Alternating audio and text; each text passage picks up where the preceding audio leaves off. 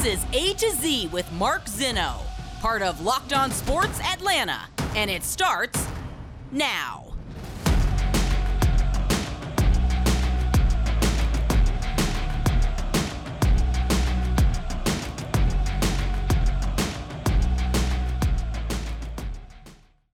Good afternoon. Welcome to A to Z here on Locked On Sports Atlanta, where today I tell you, you may need a new plan. Welcome in. We are live here on this Wednesday. Appreciate you guys choosing A to Z and Locked On Sports Atlanta as part of your everyday sports listen. Give us a follow on Twitter at Locked On ATL. Of course, I'm at Mark Zinno, MarkZinno. We'll get into the Atlanta Falcons here in just a moment. Of course, the Hawks have a huge offseason coming up. Some more tidbits from our good buddy Chris Kirschner of The Athletic. And the Braves get a win last night, and they'll try to take 2 of 3 from Milwaukee once again. All that coming up here on the show. And again, we appreciate you starting your day with Locked On Sports Atlanta. All right. Jeff Schultz of The Athletic, writer here in town, columnist, one of the best in the business. Love his work, always have for years since I moved here to Atlanta. He had an interview, a sit down with Arthur Smith from the Atlanta Falcons, the head coach. And he talked about, I guess Arthur Smith, the title of the column was Falcons Arthur Smith focuses on winning, says tanking is the, quote, dumbest thing. And of course, everybody in the Falcons has, their idea for, or at least Falcons fans have their idea of what this season should look like, how it should feed into next year, how it should feed into the long-term plan, so on and so forth. Heck, I've been saying it for a while, about the rebuild process. And Arthur Smith brings up a good point, that the NFL is different now, right? You can't do what the Dallas Cowboys did in 1989. You make that Herschel Walker trade, Jimmy Johnson takes over, and they have this long rebuild, where they have 4 or 5 years. It doesn't work that way anymore. It's not the way it works. When they drafted Troy Aikman, they went 1-15. They were a bad football team. It's one of those deals where you just don't have that kind of leash anymore in the NFL. And I understand that. I think he's right. And he also addressed the idea of when they got rid of Matt Ryan, when they should have gotten rid of Matt Ryan and everything else. And look, I was somebody who said that the Falcons should have got rid of Matt Ryan. I mean, I don't want to say get rid of, because that means like he's bad. It's not. They should have moved off from Matt Ryan before last season started, Arthur Smith's second year. And that wasn't met with, any sort of, acceptance. People thought I was nuts. People thought I was crazy, and so on and so forth. When you brought in the new head coach and the new GM, was the time to make the change. It really was, and I suppose, his logic and according to the column with Jeff Schultz, Arthur Smith's logic is they wanted to see what they had with Kyle Pitts and Calvin Ridley. They wanted to see what those guys were, that they needed a competent quarterback to do it. When you brought in the new coach and the new GM is when you should have moved off of Matt Ryan. It made the most sense at that point in time. And, Arthur Smith goes on to say in the column that he doesn't believe that, people understand the cap and that people understand, the NFL and so on and so forth. And I don't buy that. Well, not everybody understands the intricacies of the cap. The general understanding of cap management isn't like high level math, it's there are some nuances and intricacies to it, but nonetheless, moving off of Matt Ryan before restructuring his contract for a second time, yes, would have been a major cap hit, but it's the exact same situation you're in now. It really is. Like you're not in any different spot other than the fact that you wouldn't have had a better idea of what Calvin Ridley and Kyle Pitts look like because the quarterback play would have been less. So I get that. The other thing that he says, where I say you might need a new plan in the column, and I'll read this directly. It says, if you're looking for Smith's ideal blueprint on how to build a team, start in Kansas City. The Chiefs hired head coach Andy Reid in 2013, remained competitive through their rebuilding process, and didn't draft their quarterback, the future Patrick Mahomes, until 2017. Mahomes took over in the start of 2018. Chiefs won the Super Bowl 2019. Reid 7th season. Okay, let's look at that as a little bit of revisionist history. When the Chiefs hired Andy Reid and when they were, quote, rebuilding, they were winning the division every year with Alex Smith. They were going to the playoffs every year with Alex Smith. That is not a fair comparison at all. And that is not the model that you want to use at all, because you're not remotely in the same spot that they are. You're not at the top of your division. You're not going to playoff games at all. The Chiefs rolled the dice with a quarterback that was winning them divisions and taking them to the playoffs and decided to draft his replacement. I mean, they knew they were getting off the Alex Smith ride. See, the problem is, and this isn't Terry Fontenot and Arthur Smith's fault. The Falcons didn't draft Matt Ryan's replacement at any point in time ever until they got rid of him. And they haven't even drafted him yet because we don't know if Desmond Ridder is. But the point is that is not a good comparison. It's not a fair comparison because these teams are in completely different spots when it comes to the way they're going to go about rebuilding. The Falcons rebuild is probably more along the lines of the Bengals right now, where you have a team that is just not a talented roster. And what the Bengals did was, fortunately for them, they had the number 1 overall pick and they drafted their quarterback in the future. But what they did was throw that quarterback to the Wolves and see what happens. And as I've said repeatedly on this show, and I've said repeatedly every other show that I've been on, they threw Joe Burrow to the Wolves, and all they figured out was that he could play. And they got him hurt, no less. They got his ACL torn because nobody could block for him. But he went to his first year in the NFL with an A.J. Green who had missed the previous year with injury, a Tyler Boyd who was a 800-yard receiver at the time, and T. Higgins who was a rookie. That's what they went with. And a bad offensive line and a mediocre running game. Joe Mixon wasn't what he was until he is right now. So that to me seems more like a more comparable, idea of how to rebuild as opposed to the Kansas City Chiefs. That's the exception. There aren't a lot of teams who go out. Heck, the Patriots even tried to do it. The Patriots even tried to draft Tom Brady's successor in Jimmy Garoppolo. And that whole thing blew up in their face because Tom and Robert Kraft were buddy-buddy. But Belichick knew what he was doing.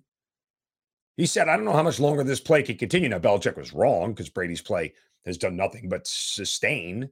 But nonetheless, the idea is that I don't know how much longer these guys play, how much longer we can stay at this level with this guy. We better find his replacement. They took Garoppolo in the second round.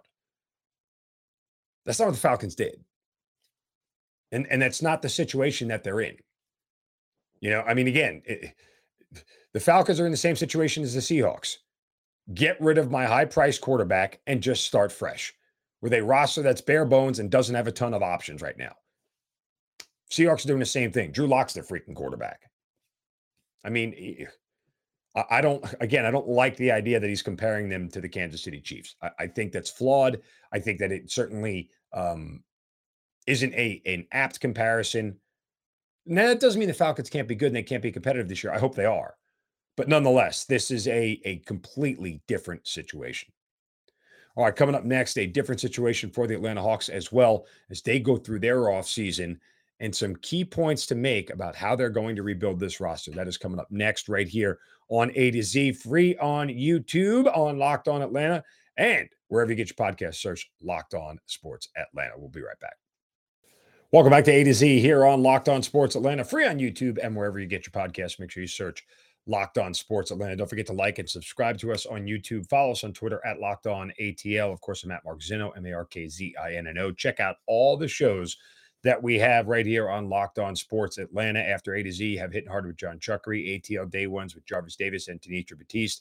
Of course, our Braves postcast with Grant McCauley, who's scheduled to join us tomorrow as the Braves wrap up their series in Milwaukee today.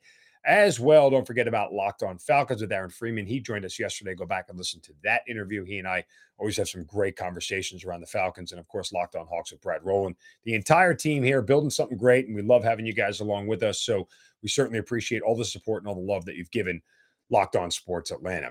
Okay, the Atlanta Hawks, and we've spent a lot of time talking about their offseason, but I think it's important to look at their offseason sort of through the lens of what we're watching right now in the NBA postseason, and in particular the Eastern Conference Finals. Game 1 of the Eastern Conference Finals last night between Miami and Boston. If you didn't watch, you missed Jimmy Butler score 41 points in 41 minutes, completely put the team on his back, especially in the second half, overcome a 13-point deficit, and they go out and they win Game 1.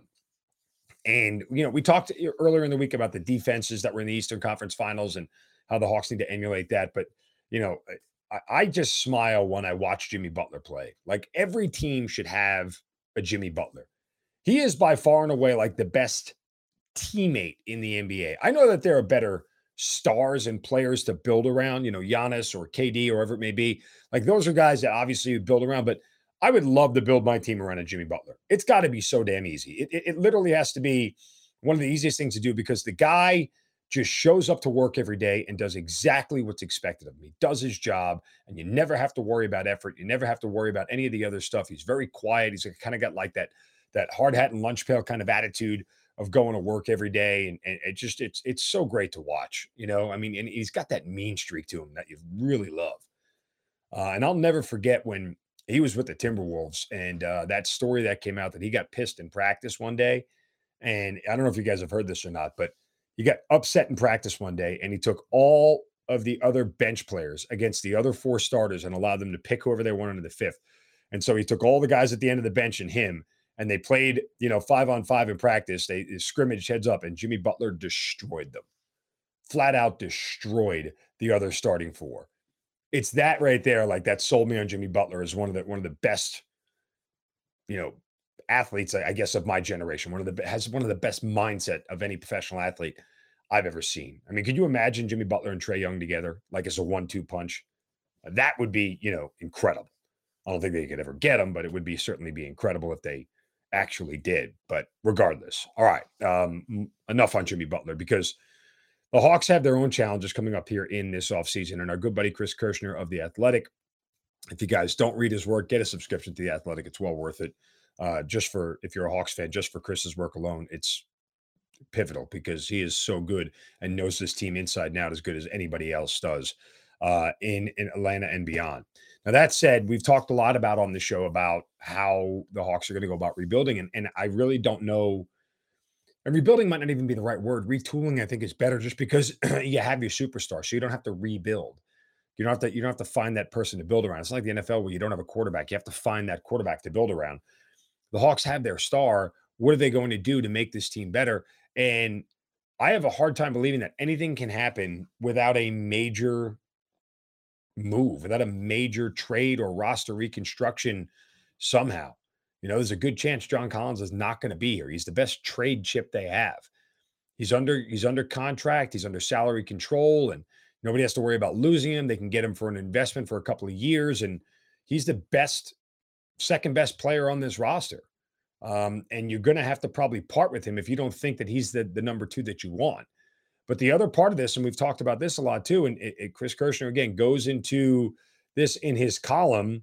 And he wrote the column along with NBA writer John Hollinger, who is the Grizzlies vice president of basketball operations for 8 years. But, they discussed the priorities, and a lot of what they go back to is Trae Young's attitude.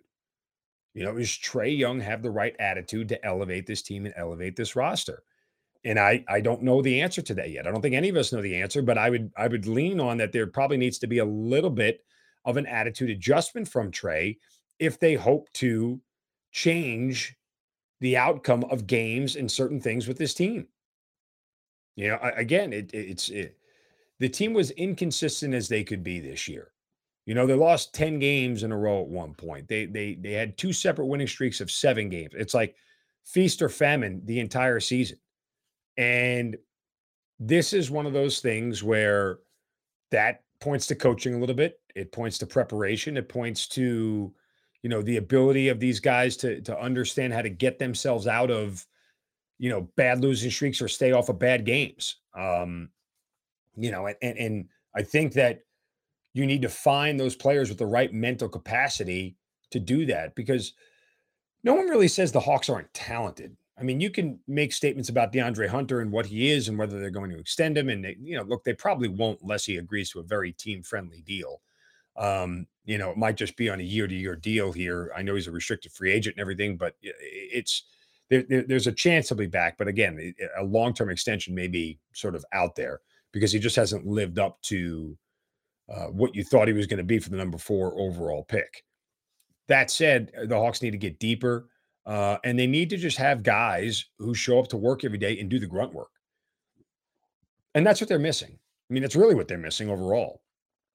And so this rebuild is as much about players as it is about personality. It's as much about the talent of the player that they get and the quality of the player that they get. And can these guys mesh with Trey? Can they change him around? Can they force him to be a little bit different than what he's been before? And that's not an easy thing to do. I don't know. You don't hear Trey like openly advocating for, you know, hey, we need John Collins back, right? Like, I know it's different and it's in a World Series, but Dansby Swanson sits there at the World Series parade and says, "Hey, sign Freddie." Like his teammates had that sort of adoration for him. I don't know if the rest of this team has that same adoration for Trey at this point. They know he's the lead dog. They know he's the MFIC, if you know what that is. If not, hit me up on Twitter. I'll tell you in a DM. But nonetheless, they know that he's the guy that everything revolves around. But are there guys sitting here going, Trey deserves more help, or we need to be better for Trey, or we're not doing our part to help out our superstar? Like, you don't really hear that rallying cry, and sometimes to me that's a little bit disconcerting. I mean, we've heard Kyrie back up KD. We've heard Draymond and Steph back each other up. We've heard all that from around the league, from guys who are backing up their teammates. And when they don't openly back up their teammates, it begs the question, what is the mental mindset of this team? And that's part of what I think they have to address this offseason. And so as you go through this whole deal, and we'll continue to dissect this to the nth degree, but for me, I look at it and wonder where the Hawks are going to make major changes to change not only the construct of the roster, but the mental makeup of the roster and get them in a championship caliber mindset. It'll be interesting. Coming up next, Braves will finish up their series in Milwaukee, and Ronald Acuna was back last night, so we've got a lot to dissect there. We'll do that next right here on A to Z on Locked On Sports Atlanta, free on YouTube and wherever you get your podcast. Make sure you search Locked On Sports Atlanta. Welcome back, A to Z here on Locked On Sports Atlanta, free on YouTube and wherever you get your podcast. Make sure you search Locked On Sports Atlanta. Again, thank you guys for making A to Z part of your everyday sports listening here in the ATL. All right, Braves get a win last night over the Milwaukee Brewers, and they will finish up their series with Milwaukee today in a afternoon game, a 1:10 start. So they try to take 2 of 3 from Milwaukee again. But, last night, by the way, Max Fried is on the mound against Corbin Burns today, so should be a good pitchers matchup. If you look at last night, it felt like a game a little bit, and I've been sort of critical of the Braves, but it felt like a little bit like a game that the Braves won a lot of last year, right? You got a good starting pitching performance. You had Ronald Acuna, whose first game back since May 10th. He goes 1 for 3, 2 walks, has a stolen base. His groin seemed fine. He was running well. He was tagging up. I mean, he did everything that you wanted to see him do from that standpoint. So he looked good from there. And then, you after the quality start again, you get the big home run from Marcell Ozuna to give him a little breathing room, and they win the game 3-0. And while, the score might not have epitomized what a game from last year was like, it was just one of those things where you got a lot of guys to do a lot of different things right, and you won a ball game against a really good team. That's kind of, what I took away from last night. And, I know that things may get worse before they get better. I know that they may struggle to get above 500 here over the long haul, but baseball is weird like that. You start to see different signs every single day of what you're going to be good at and what you're going to struggle at. So I think overall, yesterday certainly was a little bit of an emotional uplift, especially after the 1-0 loss and the great game that you got pitched from Ian Anderson. And now you get Max Fried. If you get 3 really good starts in a row against this team, I feel good about them hopefully starting to turn the corner. But again, the competition isn't going to get easier. They've got to go take on the Philadelphia Phillies and the Miami Marlins again. And so, there is a lot of work left to do here to get this team back to where, a lot of people feel they should be from a respectability standpoint. And look, they've had their own set of issues with the bullpen and everything else. And Tyler Matzik now goes on the DL, as you guys hear my dog barking in the background. Never mind that. But Tyler Matzik heads on the DL, and so they're going to need people to step up in the bullpen and figure out what the rest of this season is going to look like for them. And if they can get 2 or 3 here, and then really start to take off a little bit, maybe, just maybe, we'll start to feel a little bit better about this team as we hit Memorial Day weekend. All right, speaking of big weekends, and speaking of weekends that we'll celebrate, Labor Day weekend is coming up.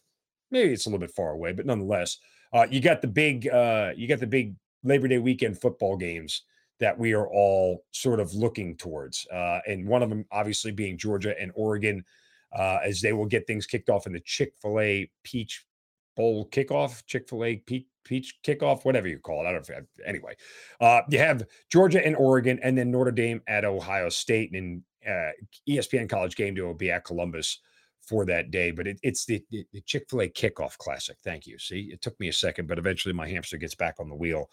And Georgia, Oregon is nice, but Notre Dame and Ohio State, like when you get those two helmets playing each other and everybody knows about it, there is absolutely going to be that's going to be the biggest ticket in town. And I think Georgia, Oregon at Mercedes-Benz Stadium is going to be a blast. You get Dan Lanning going up against his former team in his first game ever as coach. It's really, sort of quirky how that all worked out, I guess coincidental, if you will. But nonetheless, Marcus Freeman gets to coach his first regular season game at Notre Dame against his alma mater in Ohio State. So there's a lot of, connectivity and synergy there in the opening weekend of college football. But you also get that Sunday night game of Florida State and LSU in New Orleans on September 4th. All that happening on Labor Day weekend. And really, college football has done an amazing job at making Labor Day weekend theirs, right? Because there's really nobody, like the NFL hasn't started yet, but I feel like they've had their last preseason game by the time Labor Day rolls around. Baseball doesn't make a big deal of Labor Day more than anything else. So college football is smart to own that weekend and really just, suck up all the bandwidth from everybody else. And I think they did a really, really good job at that. But Georgia, Oregon, some people were contending that they sort of got robbed a little bit, that they didn't put the defending national champion on College Game Day and the primetime game that night. Again, it's not about defending national champion unless your name is Alabama or Ohio State or Notre Dame, right? Like Georgia's a huge national program. I'm not saying that at all, but there are other programs that just continually have the public draw because of, and Notre Dame is one of them. Notre Dame hasn't been good at all, but they're still the biggest national brand when it comes to television. So they get Ohio State in a 7:30 prime window, and Georgia has to be relegated to the 3:30 kickoff. But again, there's not really a lot of it's not necessarily about talent or anything else about players. Like, I heard some people in town talking about, well, it's Stetson Bennett. They're not going to, it's the helmet, guys. It's not the person wearing the helmet. It's always going to be the helmet when it comes to college football. So, but the Florida State LSU game should be interesting. Brian Kelly making his head coaching debut at LSU against Florida State, a team that he went up against a lot while he was at Notre Dame in the sort of pseudo ACC. That should be a lot of fun. And then there are some other big games that have been leaked out as far as when television is doing in Wisconsin at Ohio State, Texas at Oklahoma, Florida at Florida State. All those going to be, national games. Alabama and Texas is going to be on Fox September 10th. That's the weekend. It's week number 2, the week after Labor Day weekend. And dear Lord, boy, that could be Sarkisian's just sort of like short-term execution if that doesn't go well. To get embarrassed right there in that spot. Yeah, especially there. I think that game is at Texas too, right? It is. Yeah, it's at Texas. So I assume that game is in Austin. I don't think they went neutral site with that one, but nonetheless, Sarkisian against his former boss and a Texas team that, well, had a lot of disappointment last year and not a lot of celebration. So we'll see how Sark and company do. All right, that does it for us here today on A to Z. Again, appreciate you guys spending some time with me. Give me a follow on Twitter at Mark Zinno. Hit me up there. Tell me what you love about the show. Love to hear from you guys. Love to hear the feedback. Don't forget to subscribe and like to our YouTube channel, Locked On Sports Atlanta. We're free on YouTube, and wherever you get your podcast, you search Locked On Sports Atlanta. Thanks for making A to Z your first listen every day. Make your next listen Hitting Hard with John Chuckery. The ATL Sports Talker has everything you need from Hawks, Braves, Dogs, Falcons, whatever it may be. He's got you covered all the way from A to Z. See how I did that? See how I wrapped his show into my show? I'm talented like that. But we appreciate you guys supporting us. Again, over 1,000 subscribers already. Keep it going. Tell a friend. We'd love to have you guys here. That does it for A to Z. Back tomorrow on this on Thursday as we wrap up here this Wednesday on A to Z. You guys have a great day. Don't get any crap from anybody. See ya.